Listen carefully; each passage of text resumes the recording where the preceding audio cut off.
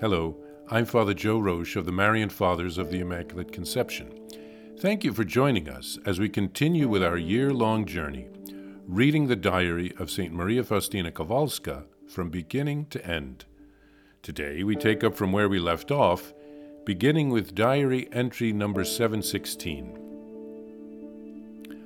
O my Jesus, I am making at this very moment a firm and eternal resolution, by virtue of your grace and mercy, fidelity to the tiniest grace of yours. All night long I was preparing to receive Holy Communion, since I could not sleep because of physical suffering. My soul was flooded with love and repentance. After Holy Communion, I heard these words: "You see what you are of yourself, but do not be frightened at this.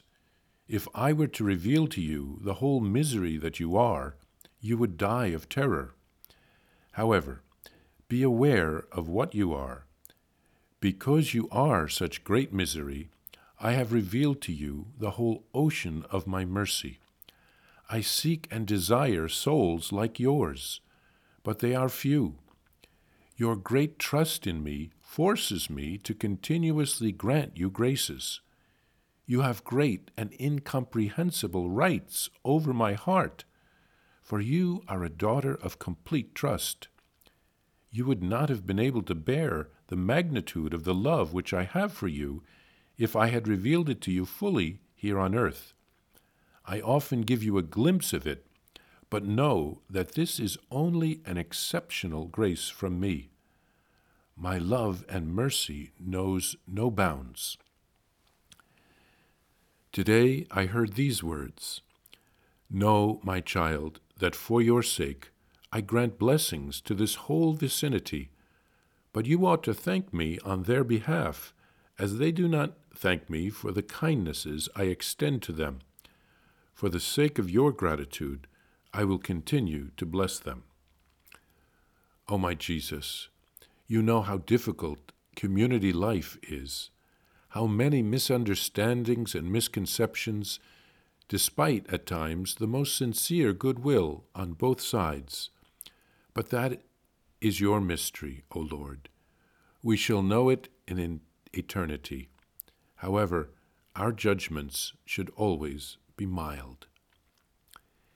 It is a great and immeasurably great grace of God to have a spiritual director. I feel now that, without him, I would not be able to journey alone in my spiritual life. Great is the power of a priest. I thank God unceasingly for giving me a spiritual director.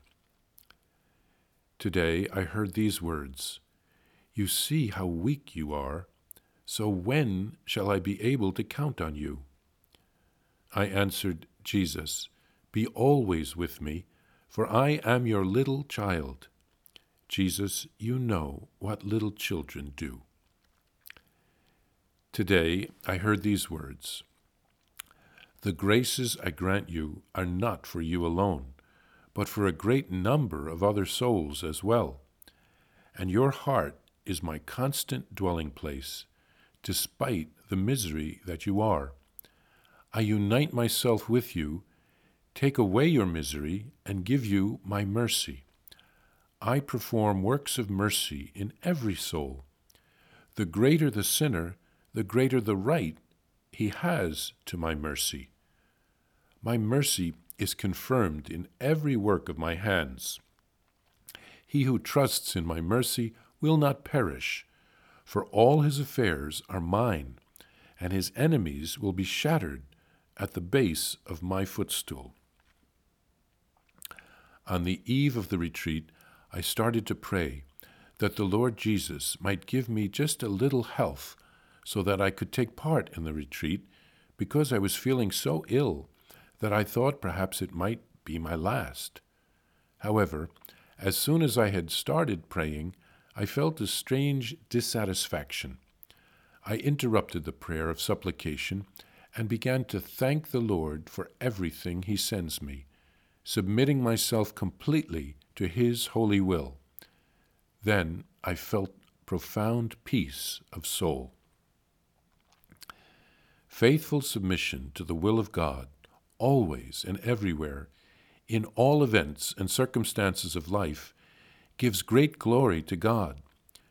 Such submission to the will of God carries more weight with Him than long fasts, mortifications, and the most severe penances. Oh, how great is the reward for one act of loving submission to the will of God. As I write, my soul is enraptured at the thought of how much God loves it and of the peace that my soul already enjoys here on earth. Here, St. Faustina makes a commitment to be faithful to the graces she receives from Jesus, even the smallest ones. We could all do the same thing. She knows she can't do it on her own, so she will rely on Jesus' grace and mercy to help her, as we should too. Then she writes of spending the night as a preparation to receive Holy Communion, since she was unable to sleep because of physical suffering. She used her time well. She didn't waste her suffering. Jesus reveals to St. Faustina at Holy Communion her misery and His immense love, and the fact that she is only receiving a glimpse of His immense love for her here on earth. Her trust is the key that opens Jesus' heart to pouring out ever more graces on her. If only we could trust Jesus more. He so wants to help us. Jesus also reveals that He blesses the whole vicinity of the convent because of her, and those nearby have no idea how they are benefiting by having a saint in their midst. So Jesus says that she should offer thanks to God for them. Of course, they must realize they're receiving some blessings, and they could thank God for them, even though they don't know why. But many people are negligent and don't thank God as we should. Faustina writes of the difficulties of living in community, and she thanks God for the grace of having a spiritual director to guide her. She asks Jesus to stay with her because she is weak, like a little child. And Jesus again tells her that the graces He gives her are for others, many others. He wants great sinners to know that they have a right to His mercy, since He died on the cross for them. And finally, she writes of asking for health in light of the upcoming retreat, but then changing her prayer to submitting herself to God's will. This is so important for all of us to do.